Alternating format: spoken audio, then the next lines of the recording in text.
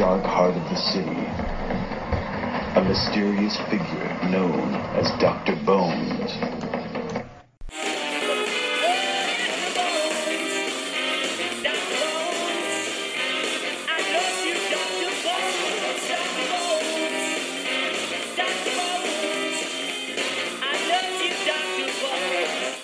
Why, thank you, 1940s band singer. This is the Hour of Doom. And Bloom. That's right, friends and neighbors. Welcome to Doom and Bloom's Survival Medicine Podcast, a nourishing nook of nicety in a nasty world. And a number one show about medical preparedness, because it's the only show about medical preparedness, I think. And who am I? I am Joe Alton, MD, that old Dr. Bones, of the award-winning survival website, doomandbloom.net. And here's my wonderful co-host, Nurse Amy. Hi, Amy Alton. I'm an advanced registered nurse practitioner and a certified nurse midwife. And beauteous purveyor of quality medical kits at store.doomandbloom.net. She's so bright, I gotta wear shades. Now, on this show, you're going to get the conventional medical wisdom, you're going to get the unconventional medical wisdom, plus, at no extra charge, the cantankerous ravings of a man arguing with himself in front of the mirror. But hey, whatever it takes to get your family medically prepared for times of trouble, you're going to hear it right here. But first, you got to listen to this. Absolutely. All information and opinions voiced on the Survival Medicine Podcast are for entertainment purposes only and do not represent medical advice for anything other than post-apocalyptic settings. We strongly urge our audience to seek modern and standard medical care wherever and whenever it is available. Or don't, if a little societal mayhem doesn't bother you. But answer me this. Who's going to keep your family safe and healthy when the you-know-what really hits the fan? The hospitals are out of commission, the doctors are gone, and someone you care about is sick or injured. Maybe from a dog bite. Hey. Hey, Patty. She's talking. We're taking care of Preparedness Patty today, our daughter's Great Pyrenees, and she is a beautiful white dog, a great... And she's talking to us. Big old dog, what and kind of she likes to talk. Having? Hello. She's saying, what are you talking into the computer for? You hear that? So funny. All right, go ahead, baby. All right, well, hey, you know what? All I can say is, don't look at me. I am just some guy on the radio trying to take care of a dog. It's you, friend. You and I both know that when it's least expected, you're elected to take care of your family.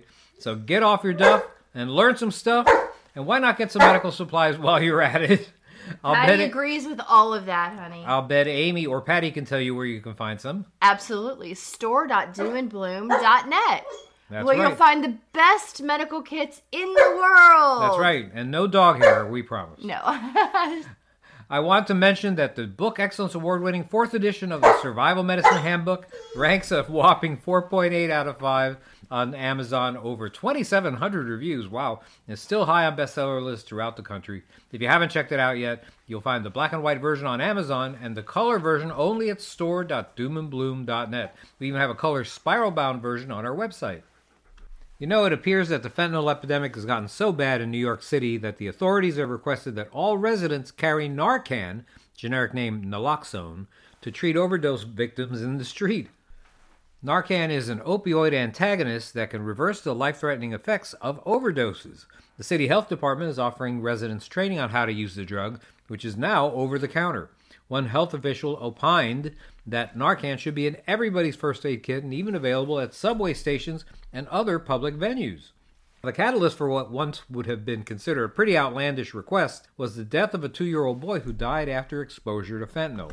But that's not all. New York City has experienced a 12% jump in overdose deaths just in the last year. That's over 3,000 people that are no longer here today because of overdoses.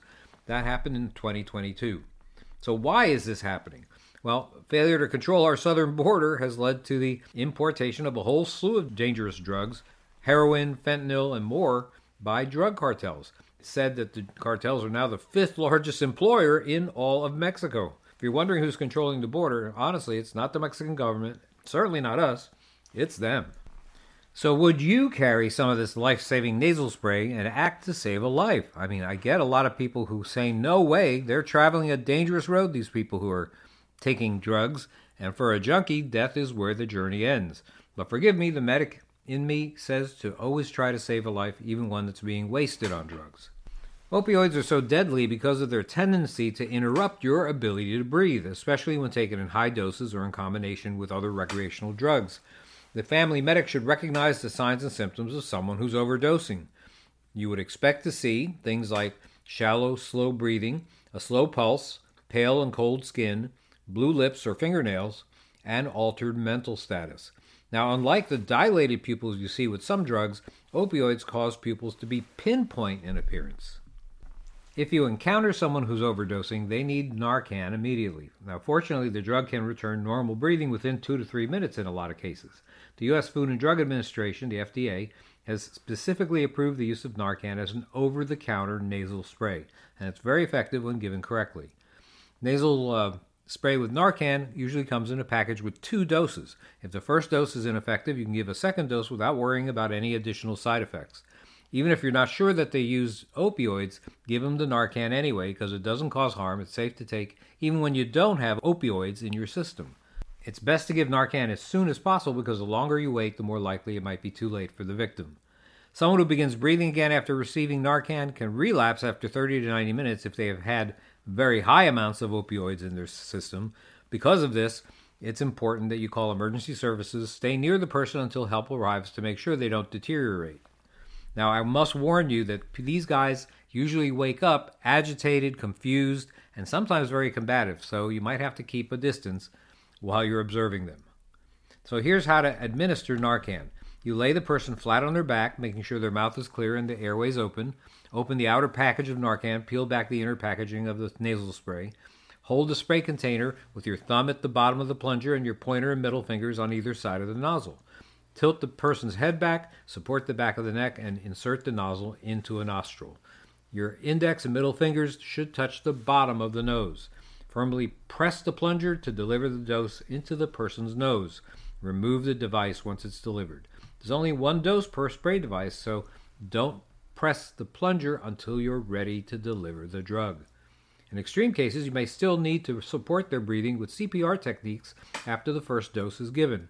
If the person starts breathing again and becomes responsive in short order, the Narcan worked. You can rotate them on their side in the CPR recovery position and monitor them. Now, if in 2 to 3 minutes the person's still unresponsive or not breathing, administer the second dose. You should be able to find Narcan at your local pharmacy. It might even be available for free. Every state and insurance plan has their own rules, but one thing is sure, it's going to be an over-the-counter drug. You don't need a prescription. Until things change for the better on the border, expect the opioid epidemic to continue unabated. There's apparently no interest in the current administration to solve our border crisis, leaving cities like New York to beg their citizens to save overdose victims on their own. That still means 100,000 or more Americans will die every year for the foreseeable future. Seems strange to say it, but maybe it's not such a bad idea to have some Narcan around in these troubled times. Let me say something about a couple of the drugs that are actually causing these overdoses. Everybody's heard about the overdose deaths from exposure to fentanyl. But how much do you really know about it?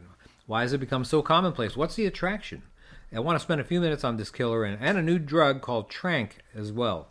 It may seem like it came out of the blue to you, but I've known about fentanyl my entire medical career. My professional experience with it involved use during general anesthesia on my patients undergoing surgery and epidurals during labor. It's also been used for pain relief and sedation in battlefield casualties and cancer patients, sometimes given in the form of lollipops, believe it or not. Fentanyl became so popular that by 2017, it was the most frequently used synthetic opioid in medicine. In 2019, 2 years later, more than 1 million prescriptions for it were being written annually. Now, by 2 years after that, 2021, fentanyl accounted for more than 71,000 opioid deaths in the United States. The vast majority of recent cases are linked to fentanyl from Mexico, which some say have raw materials that might have originated in China. Now, how much fentanyl is out there? The Department of Justice reported the seizure of more than 10 million fentanyl pills and approximately 1,000 pounds of fentanyl powder in the 5 months from May through September of last year. What do they say? We catch 10% of the drugs that go over the border? If that's the case, that's a lot of fentanyl that's still out there. So why has a drug like fentanyl become widespread when it kills so many users? Well, for a drug dealer, fentanyl has some attributes that make it preferable even to heroin. Fentanyl is more potent, it acts faster, it's cheaper to produce, easier to transport to the market in the form of pills or lozenges. It even comes in nasal sprays, eye drops, even skin patches. It's so inexpensive it's often used to mix in with more expensive opiates, so a lot of users don't even know that they're taking it. For the user, fentanyl acts like other opioids, but on steroids. Once in the body, fentanyl attaches itself to nerve receptors that control pain response and emotions. The drug provides strong pain relief and creates this intense euphoric high due to the neurotransmitter dopamine.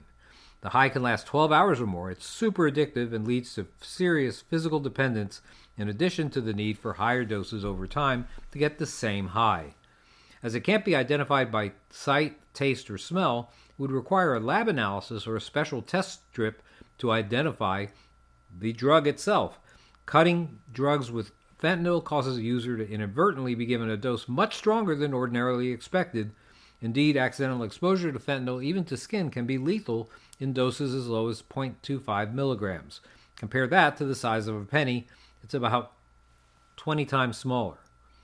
As if we needed more bad news on the drug front, there's a common livestock sedative which has now a street name called Tranq, and it's made its way into the other dangerous drugs like fentanyl. It's also called xylazine. This stuff is used by veterinarians on cattle and horses to relieve pain, relax muscles, and sedate them for surgical procedures.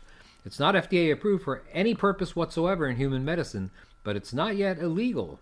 A prescription from a vet is all you need to get your own supply. Xylazine is not an opioid, but it acts like it. Like opioids, it's highly addictive, slows breathing and heart rate, and increases the risk of fatal overdoses. It causes the user to black out for hours. Once they come to, they immediately crave more. Tranq is unlike other drugs in one major way. It also causes the formation of nasty skin ulcers and abscesses. Some of them are quite horrific looking. Many harden into these painful, crusty, blackened sores called eschar. Indeed, some call xylazine, or Tranq, the zombie drug for the way its users look. The skin effects may be so severe as to require amputations. Withdrawal from the drug is as bad as many narcotics, but xylazine is not an opioid. This is significant because you can reverse a fentanyl, heroin, morphine, or oxycodone overdose with Narcan, but you might not be able to revive a Tranq user with it. It's not certain where street xylazine is originating today, but China, Mexico, India, and Russia are all prime suspects. It also may come from domestic manufacturers who supply veterinarians, and that's one of the difficulties associated with controlling this drug's distribution, the widespread nature of its use in veterinary practices. It's popular in large animal medicine to allow vets to stitch wounds, grind down molars, treat damaged or infected hooves, preserving the drug's access for veterinarians while shutting down supplies to drug dealers that might be very hard to do. Fentanyl and xylazine are just two of the many street drugs out there that are killing our citizens. As long as we don't have a policy that cuts down on its importation, expect more than 100,000 opioid overdoses every year. And now, a word from our sponsor. Hello, citizen. Are you feeling low? Don't have it like you used to? Has your get up and go got up and went?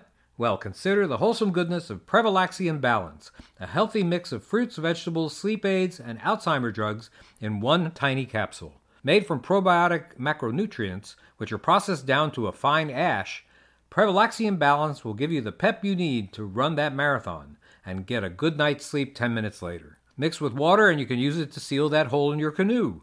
Prevalaxian Balance, your natural road to good health, a better night's sleep, and a higher IQ. Available wherever cure-alls are sold.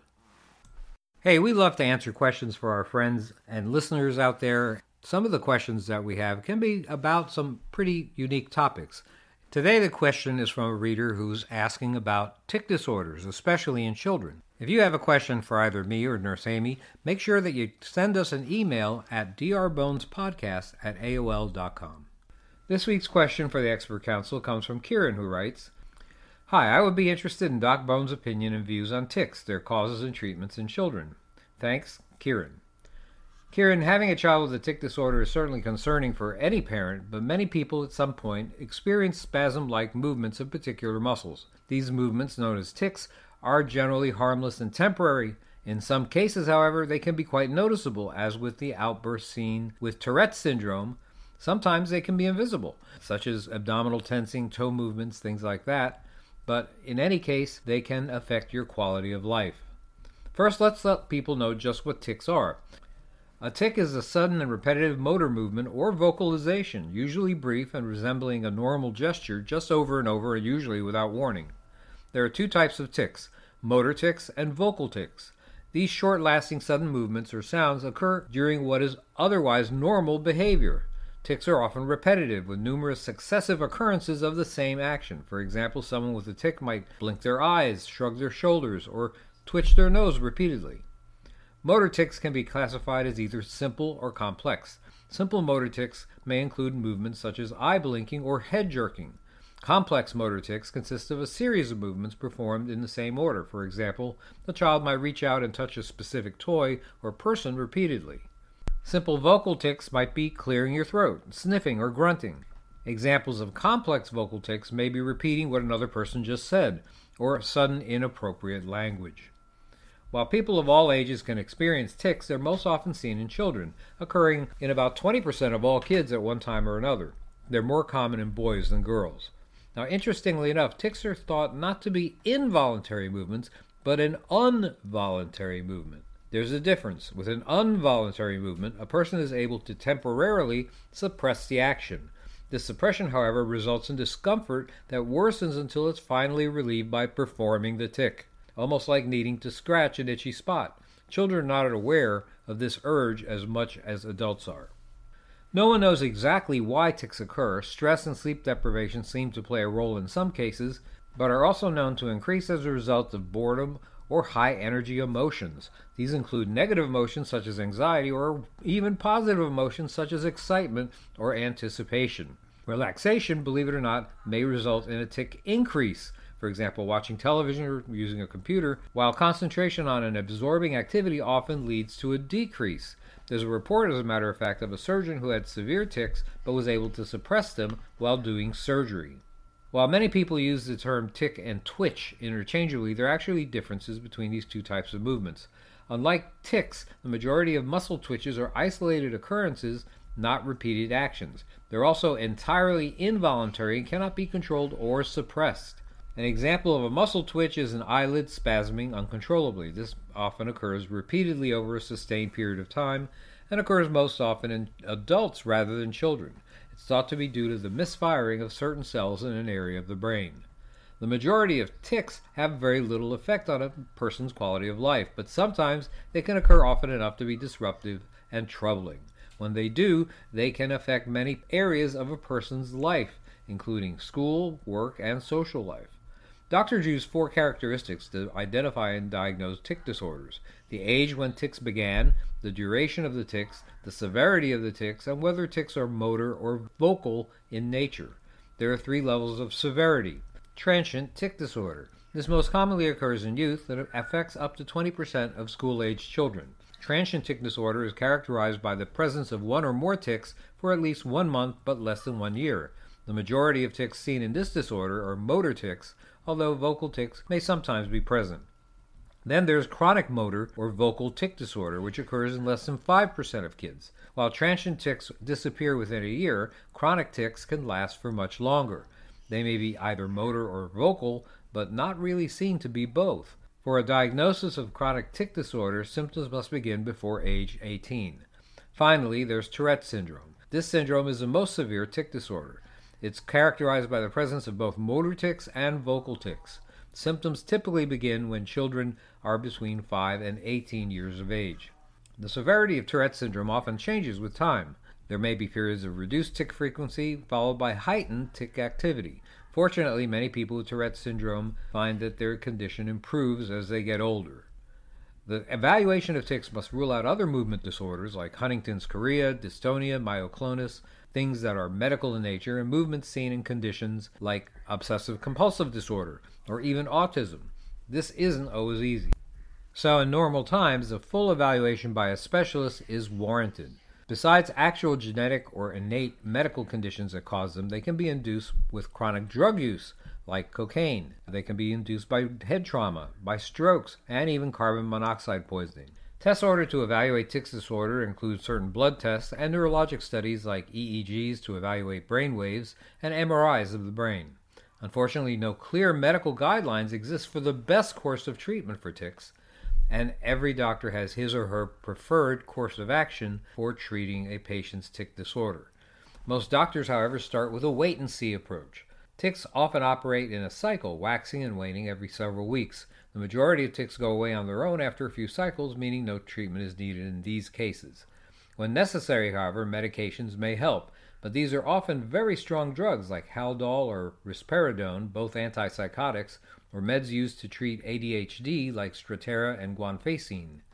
Some report improvement with some antidepressant-type drugs.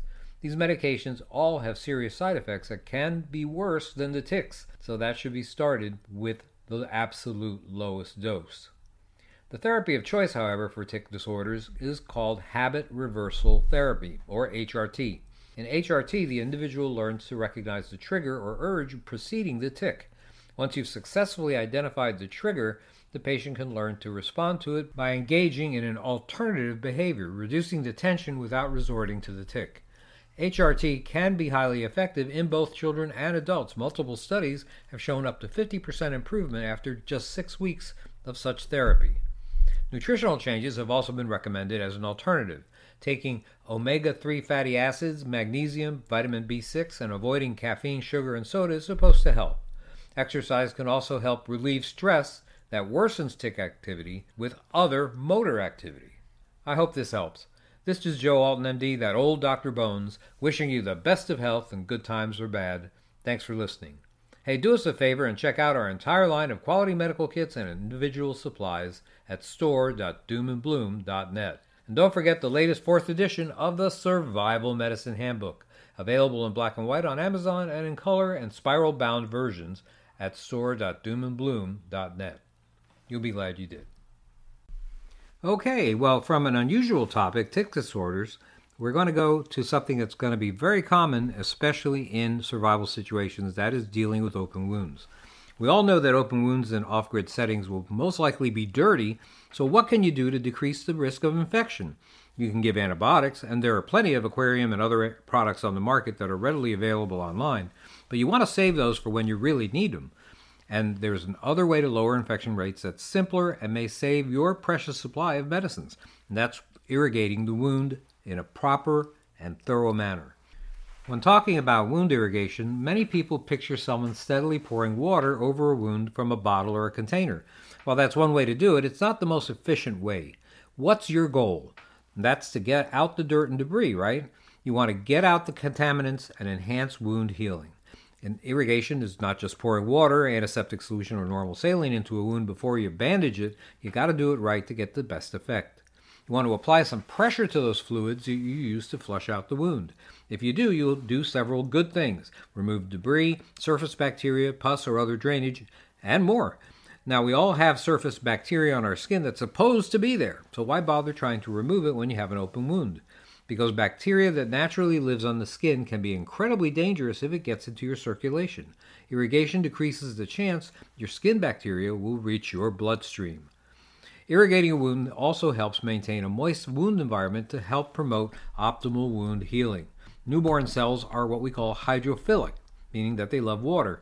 Keeping a wound that's healing in on its own, a process called granulation, you want to keep that moist because it speeds healing and eventual recovery. Almost all wounds that you're going to encounter can and should be irrigated as soon as possible after your initial evaluation. And make sure you know what you're dealing with. The exception would be an actively bleeding wound. That's something you got to control before anything else. Remember to wash your hands before you start if you have time. If you anticipate a lot of splatter, you might want to use eye protection as well.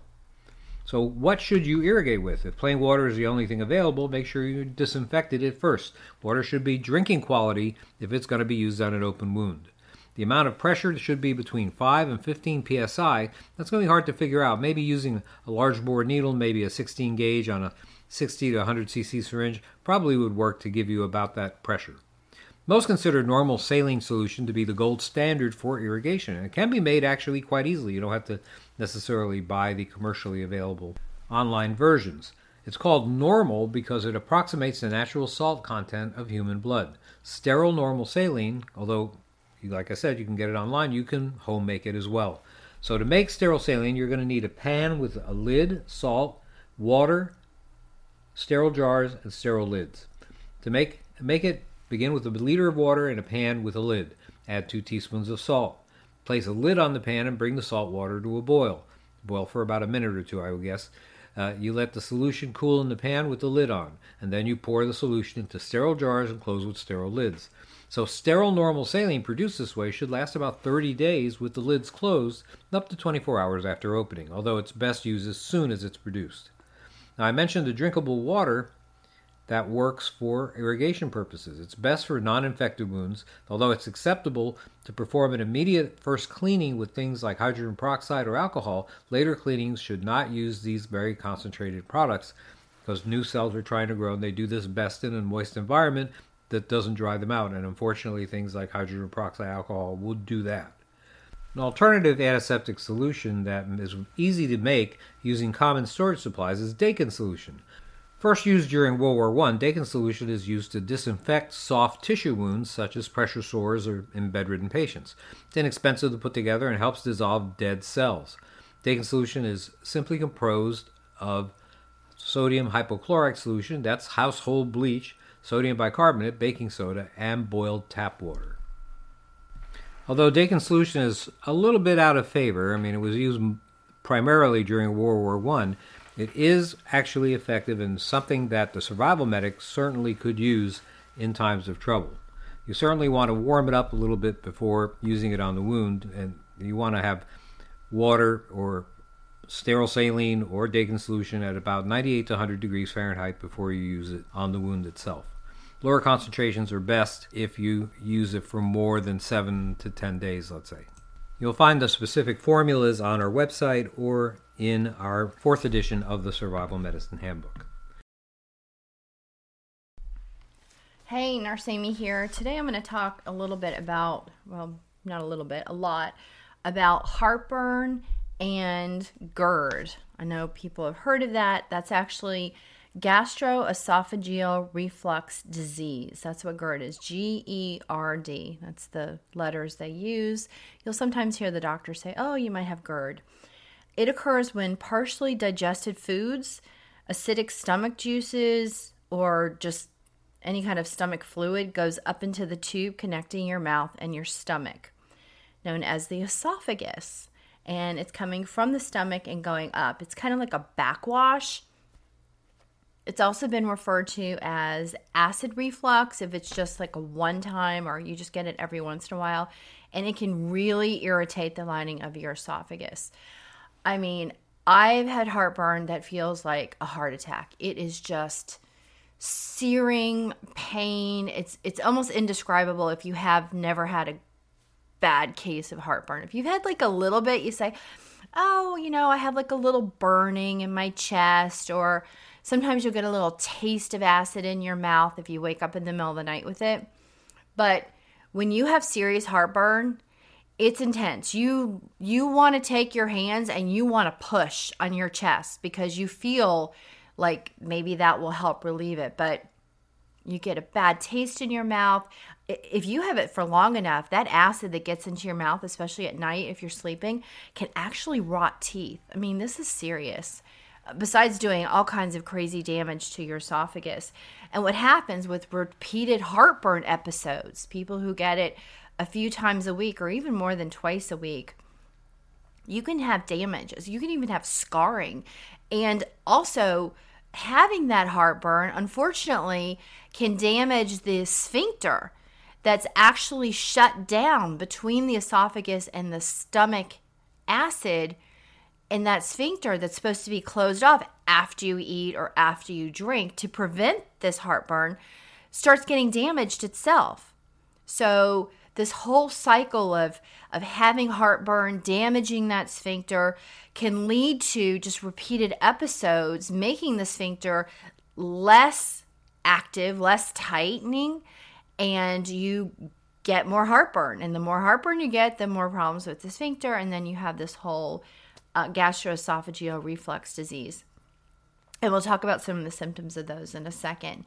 It can affect, just so you know, not just old people, but any age, including infants.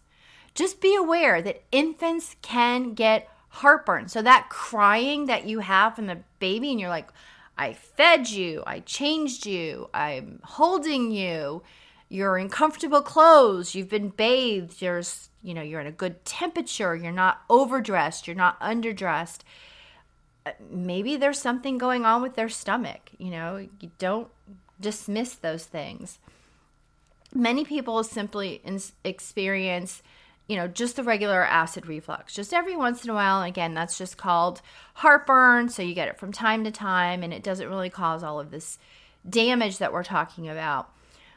But when you have that burning sensation in your chest, sometimes it goes up into your throat, and that's what I'm talking about. Sometimes you get it into your mouth even, and you get it like a bad taste. So again, if you have this over and over for some period of time, then it starts to be called GERD, and that's what the diagnosis of that your doctor will give you. Most people are able to manage the discomfort of GERD or heartburn with lifestyle changes and even some medications, and we'll talk about those. And although it is uncommon, there is occasionally somebody who may need surgery to ease their symptoms. It's that bad. And if you've had heartburn on a regular basis, you know what I'm talking about. I mean, you do just about anything to get rid of it. It is awful, awful. I've had it myself. My husband has experienced it. Really, really, really bad. Really bad. Like daily for an extended period of time. So what are symptoms? Let's talk about the symptoms of GERD. It's crossover depending on how many times you have it, but if you just have it once, you're still going to feel this. You might have a burning sensation in your chest, which is where they get the word heartburn from. It makes sense. Usually it's after eating, and a lot of times it's worse at night or when you lie down, because there'll be times when you have this big meal and you go and lay down, and then you might burp, or you might not burp at all. You might just start feeling this terrible burning in your chest. What's happened is some of that food, some of the acid that was put out by your stomach to help digest your food, it puts out a lot of extra acid after you eat. Somehow that's coming up. And again, it might go just to your chest area. It might go up into your throat. Then you get this burning feeling in your throat, and then it might even go into your mouth, and then you're taste it. What is that taste? That's acid from your stomach, which is not supposed to be in your esophagus and not supposed to be in your mouth. So it causes a backwash, regurgitation of food, or like a sour liquid. Again, you might taste that. You have upper abdomen or chest pain. Again, it can be mild. It can be pretty bad. You might have trouble swallowing, which is the technical term is dysphagia. And you might even have a sensation of like a lump in your throat. And that could be some food or food particles with acid in your throat.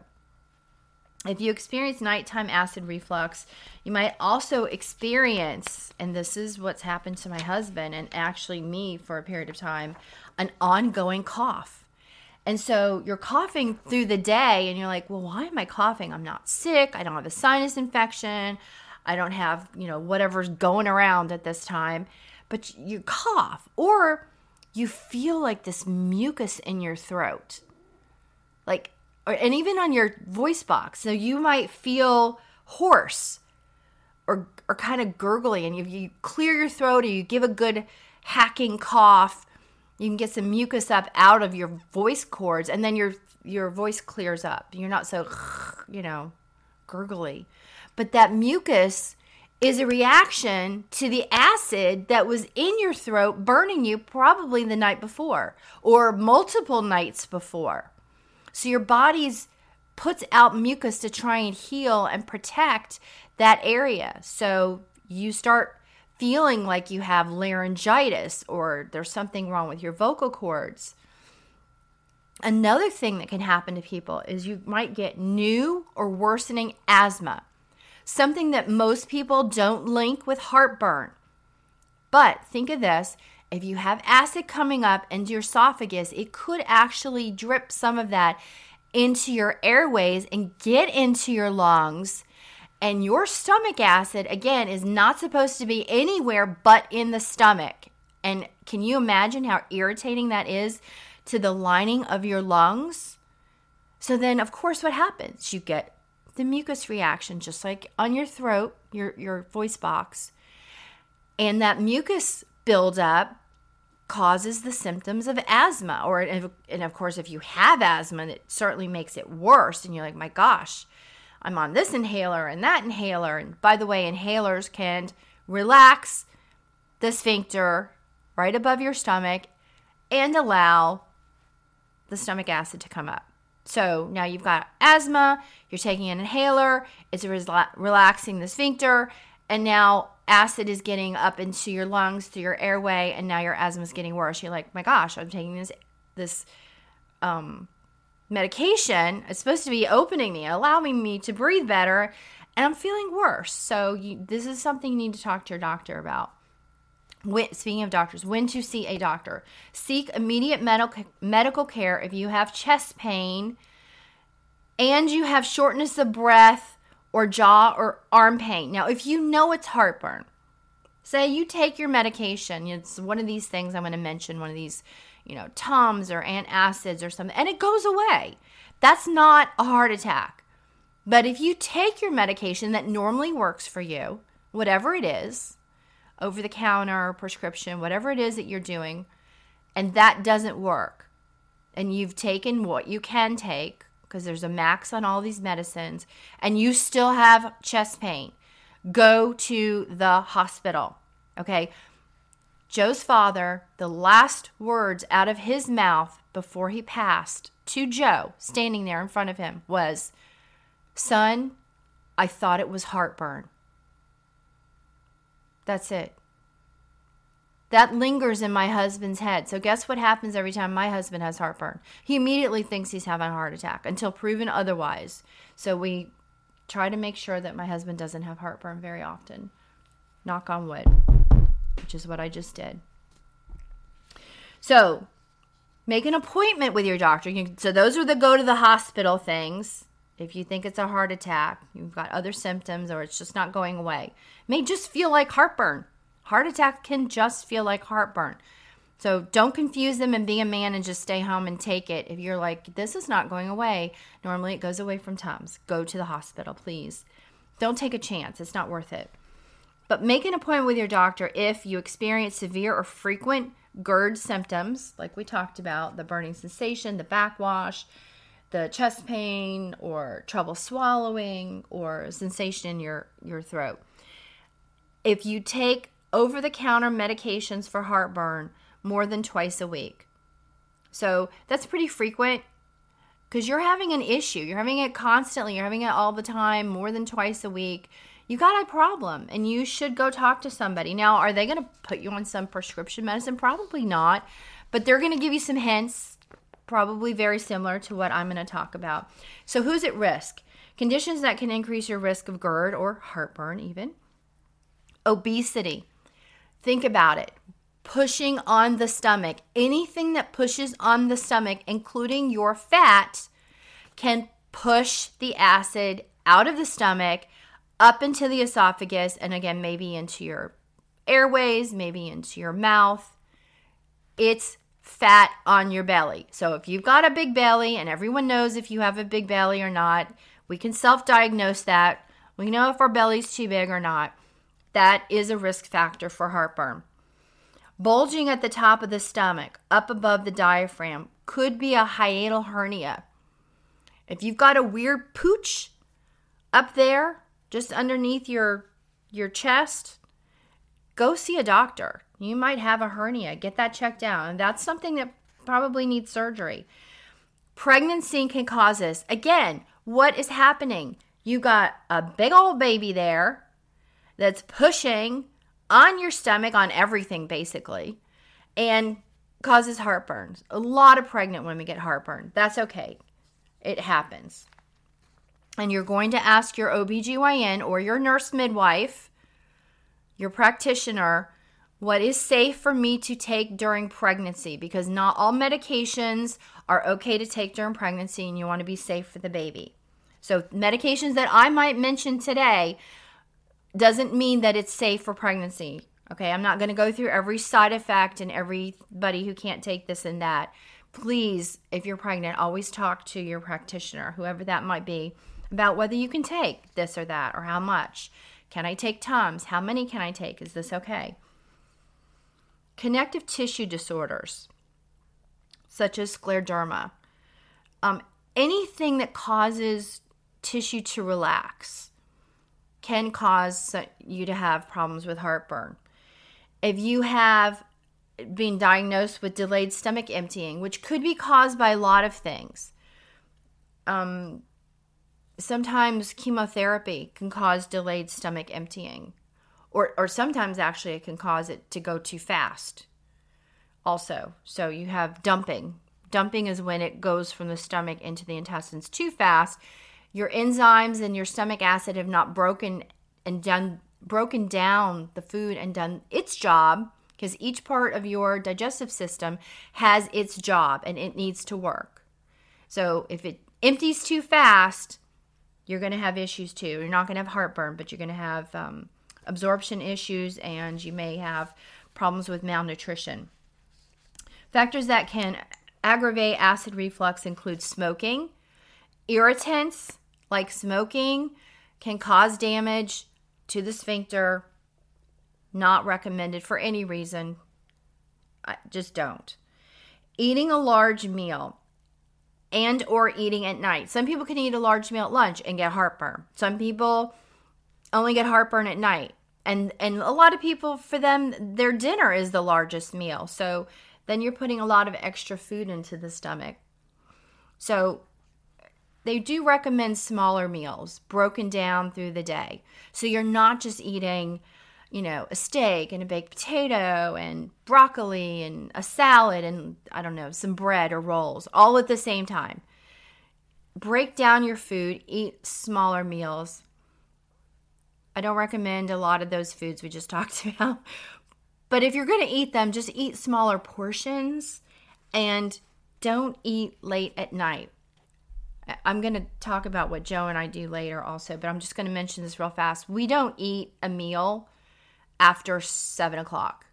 Literally, if we have not eaten by 7 o'clock, we'll eat a sandwich. We'll literally quickly make a turkey and cheese sandwich. We don't toast it. We don't do anything fast. It's just putting food in our stomach, because we know if we keep food on our stomach too late, then that may come up during the night. So we need to get that in our stomach. We both try to eat and finish by 6 p.m. And that means I'm going to have to cook dinner soon, because right now it's 4:53. I've already put some food out, so I know what we're going to eat, so we don't have to eat too late. So by 6 o'clock, we're trying to eat at that point and be finished, long finished by 7. But if by 7 we've just forgotten, got busy, whatever, then we're just doing something fast and quick, and certainly not big and heavy. Certain beverages, such as alcohol and coffee, can cause, relaxation or irritation of the stomach and, come back up on you. So if you do have this issue, try to cut down, avoid coffee, alcohol, caffeine even. Those are the big things.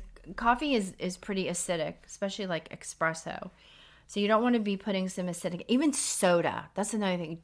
Do not drink soda if you have to drink it. Drink it earlier. Don't drink it with dinner.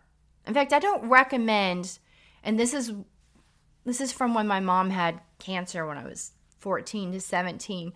She was told not to drink fluids with her food, because again, she had that stomach dumping because of the cancer and the chemo. Don't drink during meals. I think personally that if you drink a lot of fluids with a lot of food, that's a lot of sloshing going on there. Think about that. If you put that in a bowl and you mixed it all up with all the fluids you drank, especially soda, so acidic. Don't drink soda at night.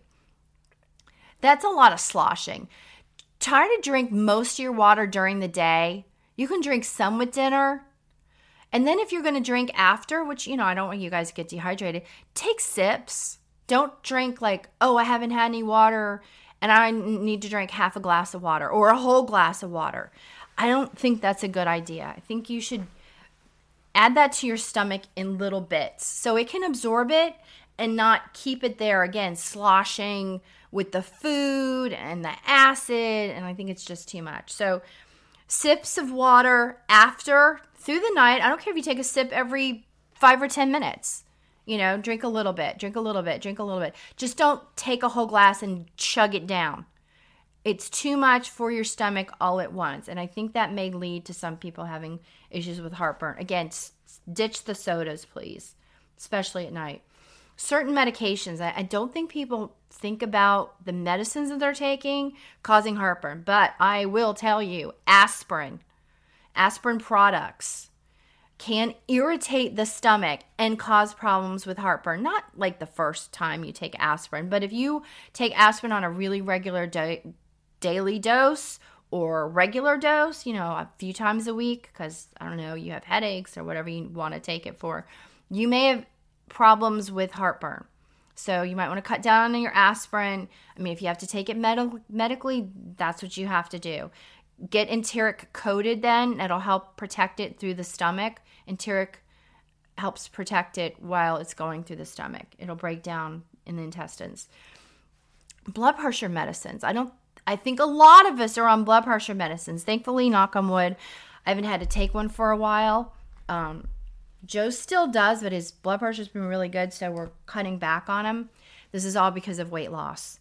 But when I take the Norvasc that he takes, I get heartburn. Oh my gosh. Norvasc is like, the cross to bear for heartburn. But if, my blood pressure's up, I got to take it. Thankfully, since I have had the 40 plus pounds gone, I don't have to take it very often. For some reason, every once in a while it goes up, but I don't know why. But I don't have to do it. But when I do take Norvasc, it correlates. I take Norvasc the next day, I have heartburn. As long as I'm taking Norvasc, I have heartburn. And my husband's been on Norvasc for, 20 years plus, and he had issues with heartburn. I'll tell you what we're doing to fix him besides the weight loss. A common risk factor for getting GERD is, we talked about a minute ago, asthma. An asthmatic attack can cause the relaxation of the lower esophageal sphincter, which is the sphincter we've been talking about. That's its official name, LES, lower esophageal sphincter. This relaxation lets the stomach contents flow back up into the esophagus. The effect of some asthmatic treatment drugs like theophylline has been found to worsen GERD symptoms. Again, I talked about this. It relaxes that sphincter and the acid comes up. And GERD may also worsen asthmatic symptoms or asthma symptoms due to the irritation it causes the lungs and airways. And I explained all of that to you guys. So what can we do? Lifestyle changes may help reduce the frequency of acid reflux. Maybe take it away. Maybe it is something you're doing in your life that if you change that, your heartburn goes away. Like, ooh, what a miracle. So first thing we talked about obesity. Maintain a healthy weight. Easier said than done. Personally, 35 plus years, 36 plus years, I have eaten a healthy diet. I have exercised nearly every single day for all of those years. I read every food label. I refuse to eat fast food. I do not keep soda in my house. I am very conscious of what I eat. I just got fatter and fatter and fatter and fatter. I have a metabolic problem. No doctor can diagnose it. Oh, you don't have diabetes. Oh, you don't have thyroid problems. Blah, blah, blah. Just diet and exercise. Well, folks, when you're eating 1,000 calories a day, max, and you're exercising almost every day, 20 to 30 minutes on an incline, going pretty fast on a treadmill, and you are gaining weight, diet and exercise is not helping you. Okay, and I'm telling this to maybe an endocrinologist who's out there who just believes diet and exercise is just the miracle. It is not. It is not. Let me tell you, there are people like me who have a problem that no one has been able to solve until these weight loss, type 2 diabetic medicines came out 5 years ago, 6 years ago. They've been using them for type 2 diabetes. They caused weight loss. Oh, that was very interesting. They started studying it. I'm talking about Wegovy. Ozempic and Wegovy are exactly the same medicine. Don't let people tell you, oh, they have the same ingredient. No, they are the exact same thing with a different name. It's a branding thing. They can charge more for Wegovy than they do for Ozempic. It is the same medicine, basically the same dosages. They just rebranded it. I don't know. The FDA required them to do that because it had a new category. They tested the type 2 diabetes Ozempic medicine for weight loss, found that it was significant, rebranded it, called it Wegovy. It is the same stuff. Okay? You can get a prescription for this if you have a BMI of 27 or higher. I think mine was, 33 when I started. Horrible. 27 BMI if you have a health issue. Well, I was also on blood pressure medicine consistently last year, June, May, April, because the blood pressure was just out of sight. So I started it. You can also get it without any health issues, without cardiovascular disease, without type 2 diabetes, without high blood pressure, if your BMI is 30 or higher, which is a whole lot of us out there. It is not cheap if your insurance doesn't cover it. More insurances are starting to cover it. I think it was 27%, and now they're saying that it may be upwards of 40% of insurances are starting to cover it. It's not cheap. I'm paying $100 a shot every week. It's a weekly thing. But my gosh, it is a miracle. Unbelievable. Unbelievable. I am still eating my normal foods. I am still exercising exactly the same way. Pay attention to my diet. I don't like sugar. I'm not a sweets person. I exercise, and 3 pounds a month, pretty healthy, easy to do with the shots if you are watching your weight. So, talk to your doctor if you have a BMI of over 27 with health issues or a BMI of 30 or higher. They also have special programs through Eli Lilly and Novo Nordisk, which are the two makers of the Mounjaro, which is what I'm on now, Eli Lilly, and Wegovy is made by Novo Nordisk and Nordisk. Both of those companies are trying to help people with coupons. They're trying to help cut down the costs. I actually found one that says it's $25 a week. I signed up for the program. I'm going to take it into the pharmacy and see if I can get the $25 a week, which would sure be wonderful. But they're trying to help people. So find out if you can get it. Find out if your insurance covers it. And it is not something you stop. Just so you know. And this is not for people who want to lose, I want to lose 15 pounds. Oh, I'd really look skinnier if I lost 20 pounds. This is not who you are supposed to be taking this. Okay? This is not to fit into a dress for your high school reunion. This is for people who have serious health issues, serious weight problems, and nothing is working for them. They've tried metformin. They've tried weight loss programs. They have done the dietitian, and they have diligently exercised. This isn't for the lazy bones who's eating fast food 3 times a day, who says, I'll just go on the shot and I'll lose weight. Well, you're just not going to be healthier if you're still eating that terrible food. So straighten yourself out with food. Get yourself exercising, and I'll tell you, as you're losing weight, you're going to feel like exercising more because you're not going to be so out of breath. Your knees aren't going to hurt. Your feet aren't going to hurt. Your back isn't going to hurt. This is a miracle, folks. I know there are people who's like, just diet and exercise. Well, if you're a fat person who's tried diet and exercise like your whole life for 20, 30, 15, 40 years, and it's never worked for you, and you're a careful person, and you still can't lose weight, and you're getting fatter, this, I'm telling you, it's amazing. I like Wegovy. I like Mounjaro more. I took Wegovy for 6 months. I think I had a little bit of depression. On the Mounjaro, I feel completely normal. I don't feel depressed. I feel happy. I feel normal, like my normal self. And for me, I just like it better. So if you can get Mounjaro, if that's what your doctor gives you, great.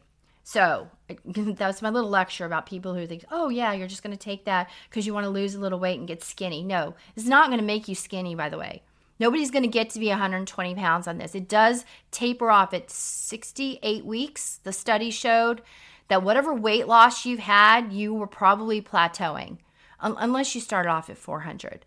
But if you get to a near or at normal BMI, which is about 20, I think it's 24 or 25, if you get close to that, this shot just is probably not going to continue to work for you as far as weight loss. Now, it's going to help you keep this off because there are people who have stopped it thinking, oh, I lost all my weight, I'm going to stop it. And guess what? Their body just flips back to the way it was before. Your metabolism slows down to the snail pace that it was instead of being normal, because that's what I feel. I'm normal now. This shot made me normal. My metabolism was too slow. It made me normal. When you stop it, you're going to get slow again. It's just going to happen. So that's one lecture. Stop smoking. Again, I told you that decreases the lower esophageal sphincter's ability to function properly. You're causing heartburn by smoking. Just stop. Plus causes 100 other things. Elevate the head of your bed. Now, yes and no. Oh, you can't do it with pillows. Well, you can't do it with pillows if you're only elevating your head. If you do what we do, which is have multiple pillows, I won't tell you how many because you'll think I'm nuts, several pillows, you got to start elevating at your basically your hips. So you're going to start like with one pillow at your hips, maybe another pillow at your stomach, 2 pillows under your chest, 2 pillows under your shoulders, and then maybe 3 pillows under your head so that you're at an angle. It's not flat on the bed and head up.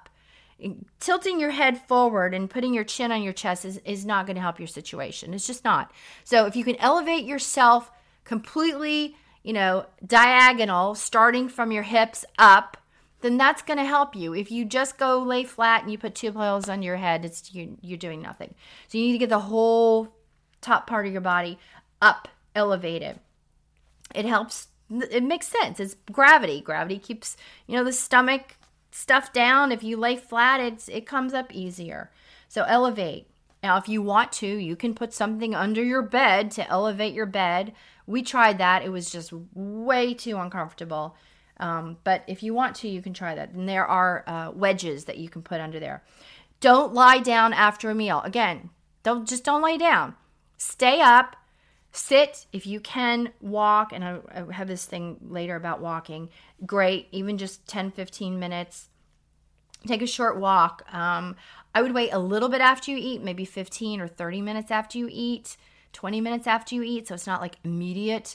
And then go for that walk. Stroll. I'm not telling you to jog, jump up and down, do jumping jacks. You're strolling, you're walking on the treadmill, you're going at a good pace. You're going, but you're not running. I don't want you to run, okay? Jarring and jumping up and down is not going to help you.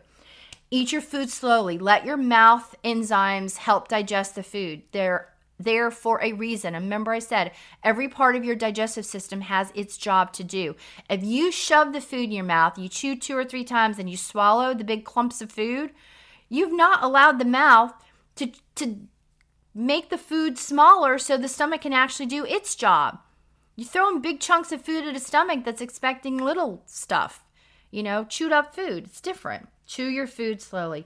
Avoid foods and drinks that trigger your reflux. Common triggers, we talked about alcohol, chocolate's another one, caffeine, fatty foods. Stop the fatty foods. The fattier the food, the more the heartburn. Cut back on it. Apparently peppermint can trigger reflux for some people. And then I talked about water. Drink most of your water before dinner, during the day. Sips during dinner, not chugs of water. No acidy drinks during dinner. And then sips. Every few minutes, take a sip. I'm not telling you to dehydrate before you go to bed. That is not the point here. The theory is that anything that causes the esophageal sphincter to open too much, like a snack, like a dessert, like another meal later on, is going to open up that sphincter. And guess what? Now the acid has a freedom to come up. So anything you put in your mouth, the sphincter has to open up to let it go in the stomach, including your drinks. So if you're drinking a whole bunch of sloshy stuff at night, you may be contributing to your heartburn. Avoid tight-fitting clothing. This is another thing. Those tight belts, you think you look sexier with the tight belt after you eat? You are putting pressure on your stomach, and you may be causing your heartburn. Tight pants. Get all that stuff off. I was going to say something else. Get all that stuff off after you eat. Allow your stomach to be relaxed. Okay, so we're talking about tight clothes. Get comfortable. After you eat, get all that stuff off and get comfortable. Okay, put on a jogging suit since you're going to go walking anyway. I don't care. Pajamas. As long as, wherever you're exercising, it's legit to wear and it's okay. Your neighbors won't care. Alternative medicine. There's some alternative theories that things might help. Ginger, chamomile, slippery elm could be recommended to treat heartburn or GERD. However, none have actually been approved, of course, because it's natural remedies, to treat GERD or reverse the damage to the esophagus. So talk to your healthcare provider if you're considering alternative therapies to treat GERD. I will say one thing that might be helpful is papaya enzymes. My grandmother took those every meal. It helps to digest food, helps to break food down. Again, anything that can break the food down, help the stomach do its job faster so that it moves on to the next phase, which is your lower intestine. I'm sorry, not your lower intestine. Your small intestine.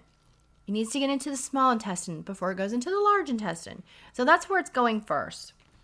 So anything that can help digest your food. So I don't know, consider papaya enzymes. It can't hurt. Technically. Other options include, of course, antacid. What do everybody think when they have heartburn? I need to get antacids.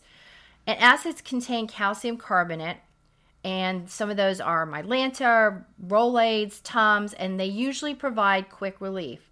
But antacids alone won't heal an inflamed esophagus that's been damaged by too much stomach acid. Repeated heartburn over and over and over and over. It's going to make you feel better, but it's not going to help your esophagus heal. Now, one that we use, Dr. Alton and I found, I don't know how I found it. I was doing some research about heartburn because his heartburn was so bad. I found something called Gaviscon. You'll say, oh, I know that. No. Gaviscon Advance. It has the word advance. If it doesn't have the word advance, it is not the Gaviscon I am talking about. Gaviscon Advance. Without the advance, it is not this medicine. It is made of sodium alginate, Alginate, and potassium bicarbonate. Sodium alginate, one of those words. That's what it has, and it has been a miracle for heartburn cure. I mean, he now can take one of those occasionally, and it's gone. It is crazy. The stuff has been amazing. Now, you will not find it in American stores. It's not for sale here. I, however, have found it on Amazon and eBay, because apparently it's sold in other countries. And I've been lucky enough to find people so I don't know how they got it here. I don't care.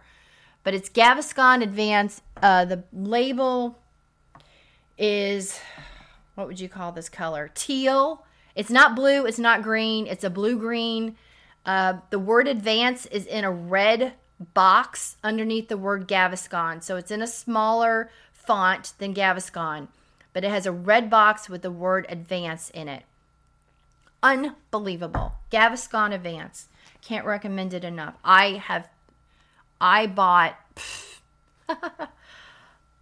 I saw a deal with, I think there was like 6 bottles of this, and there's 60 tablets each. I bought like 5 of them. I have 30 containers of this because I don't ever want to be without it for the rest of my life. And do I believe in the expiration date personally? Nope. Can you believe in the expiration date? That's up to you. But I don't think it breaks down. Overuse of some antacid can cause side effects. So these calcium carbonates, diarrhea, and sometimes kidney problems. So you need to be careful about how much of those you're taking too. There are other medications to reduce acid production. They're called histamine H2 blockers. H2 blockers don't quite act as fast as antacids, but they do provide longer relief and may decrease acid production from the stomach for up to 12 hours. That's pretty good. It'll give you a good night's sleep. And there are stronger versions of these over-the-counter medicines by prescription. H2 receptor antagonist medications are absorbed quickly by the stomach. The drugs may get to peak blood levels in about 1 to 3 hours. So they're not as instant as, say, a Gaviscon Advance or a Tums. But once they work for up to 12 hours.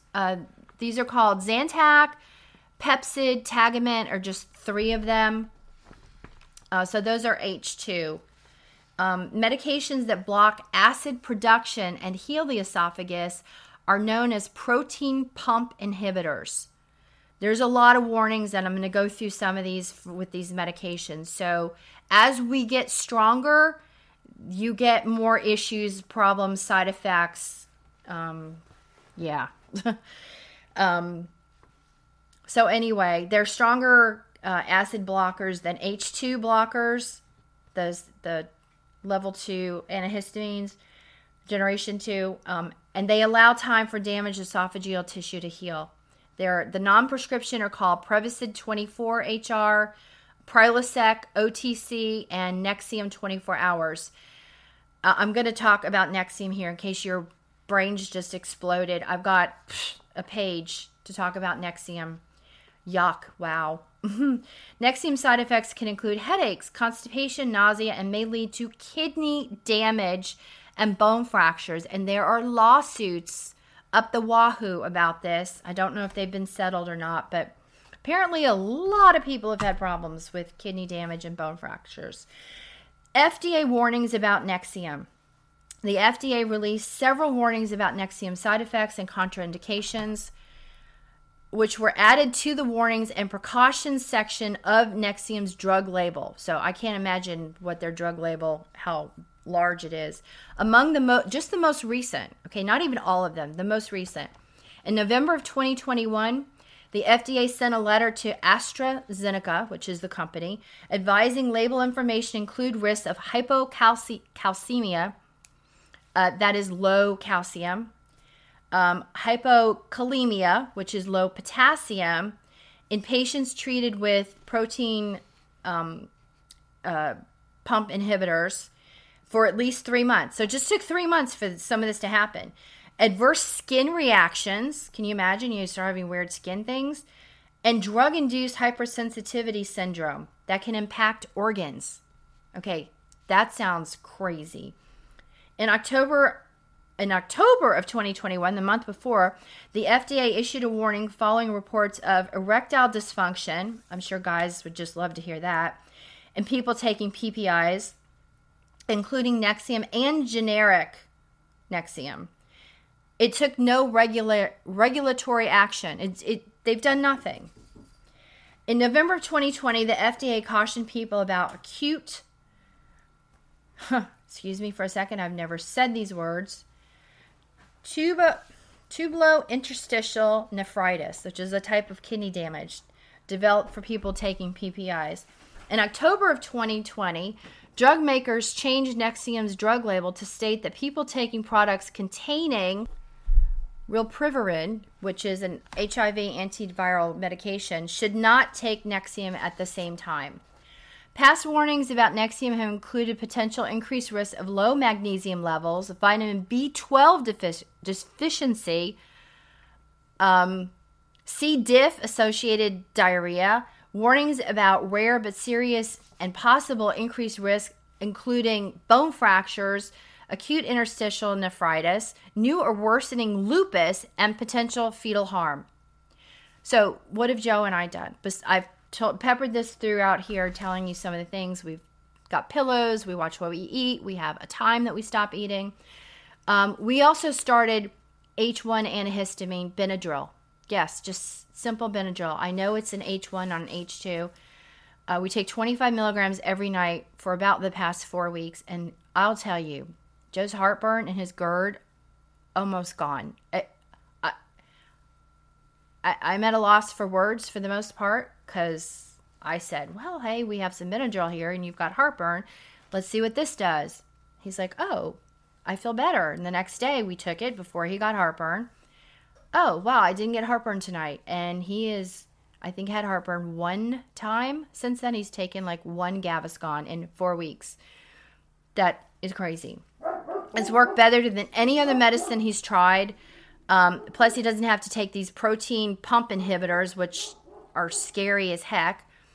It helps us sleep better. What is in Tylenol PM? Guess what? 25 milligrams of generic Benadryl is in Tylenol PM. So you may have noticed, if you had issues with heartburn, when you happen to have taken Tylenol PM, you said, wow, I didn't have heartburn tonight.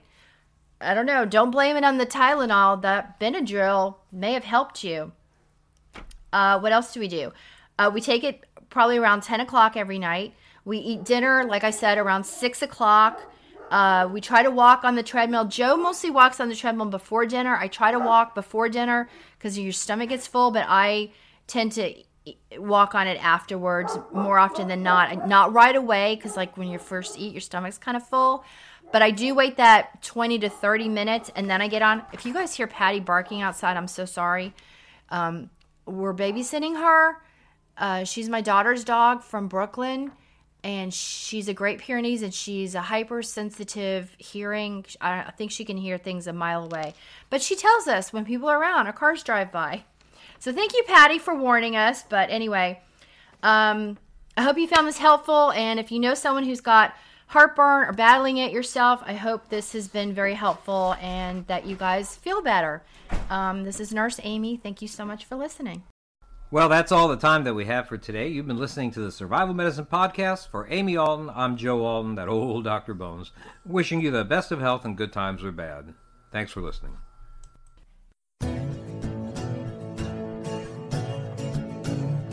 You've been listening to the Doom and Bloom Hour with medical preparedness experts Dr. Bones and Nurse Amy. Check out our website at www.doomandbloom.net for hundreds of informative articles about survival medicine, gardening, natural remedies, medical supplies, and lots of other good stuff. To contact us, send your email to drbonespodcast@aol.com or use the contact form on the main page of the website. See you next week.